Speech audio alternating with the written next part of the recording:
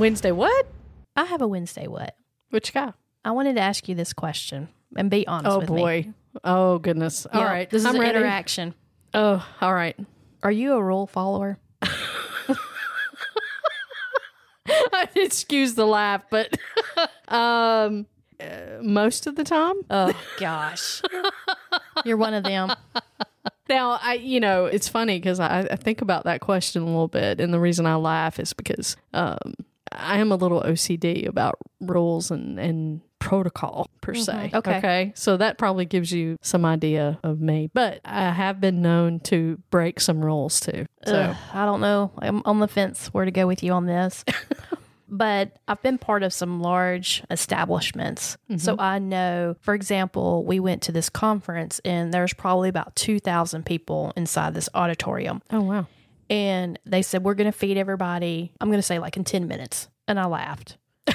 Yeah, right. Exactly. I was like, there's no way you're going to feed 2,000 people in 10 minutes. That's amazing. But they said, okay, listen up. This is what you have to do. We're going to start with the first row. It's broken up in sections. You know how an auditorium usually is. Right. At each section, there's just going to be a boxed lunch. And we need everybody to leave your seat and just start circling. You're just basically just going to do a huge circle. Mm-hmm. And you're just going to pick up your boxed lunch and go right back to your seat. But everybody needs to do it, regardless if you're going to eat a lunch or not. Just do it. So you don't have people walking around. Everybody's just doing these giant circles. Right. And there's always those people. Yeah. That don't like, oh, I'm not going to eat. I'm like, he just said if you're not going to eat, still do it. Right. Because if you just, everybody does it together, it'll move faster. Yes. And so that's what happened. We really did feed 2,000 people in about 10 minutes. But we did have those people who tried to escape the line, the circle. Okay. Yeah. And so I was part of the group of people who basically formed a human fence to fence everybody in like cattle.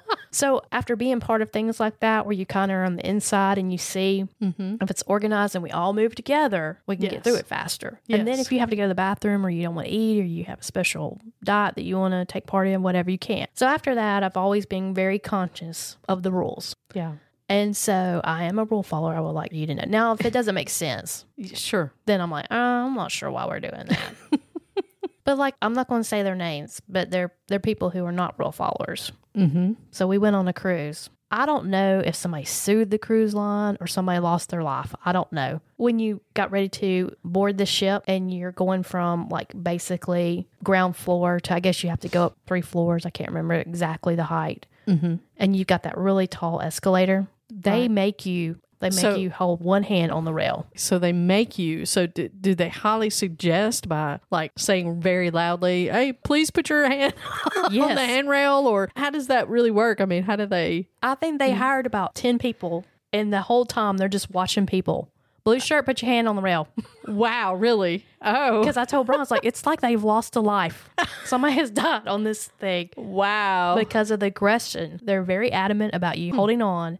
And they don't want any lip. That's impressive. You may have paid thousands of dollars on this cruise ship, but by God, you're going to hold on to that handrail. I wonder what they do if someone, balks at that. If they are like, okay, I'm not going to do it. I mean, do they go over and they just keep take yelling the at person? Oh, okay. Wow. And if you can't, like for instance, maybe you have a lot of luggage that you're just carrying on, they won't let you get on the escalator. Oh, wow. They force you onto the elevator. Now, force is probably a strong word. I mean, there's not 2 people who drag you over there. Yeah. As I would later find out. Right. But they're pretty solid on that handrail. And then, I'm laughing because you're in a good mood because you're about to be bored. And they're like, ma'am, please hold on. I'm trying to talk to my husband behind me and my hand lifts about an inch off the rail. Yeah. Ma'am. Like, are you talking to me? Yeah. Hold on to the rail. I'm like, okay, my gosh. Wow. Just seatbelt us in next time. I feel like that would just be better to lock us in. That's wild. I really had no idea they were so suggestive. Yes, they're very adamant. I don't really understand the handrail, but okay, one hand's important to you. Got it. So follow the rules.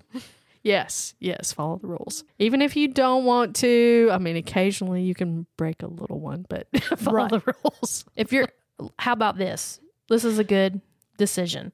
If you have a rule that's only impacting a couple of people or just yourself, you can use your self-reflection. Be like, okay, I really need this biscuit or I need this condiment. I'm going to break in line just to get my ketchup. Right. Right. Or ask for a straw or whatever. But if you're making a decision of not obeying a rule and it's impacting, I don't know, thousands of people, just suck it up. Right. Just go with the flow. Just go with the flow. I'm helping you. Once again, we're helping people. We're here to help you. We're here to help. Help you to make better decisions. That's a wrap.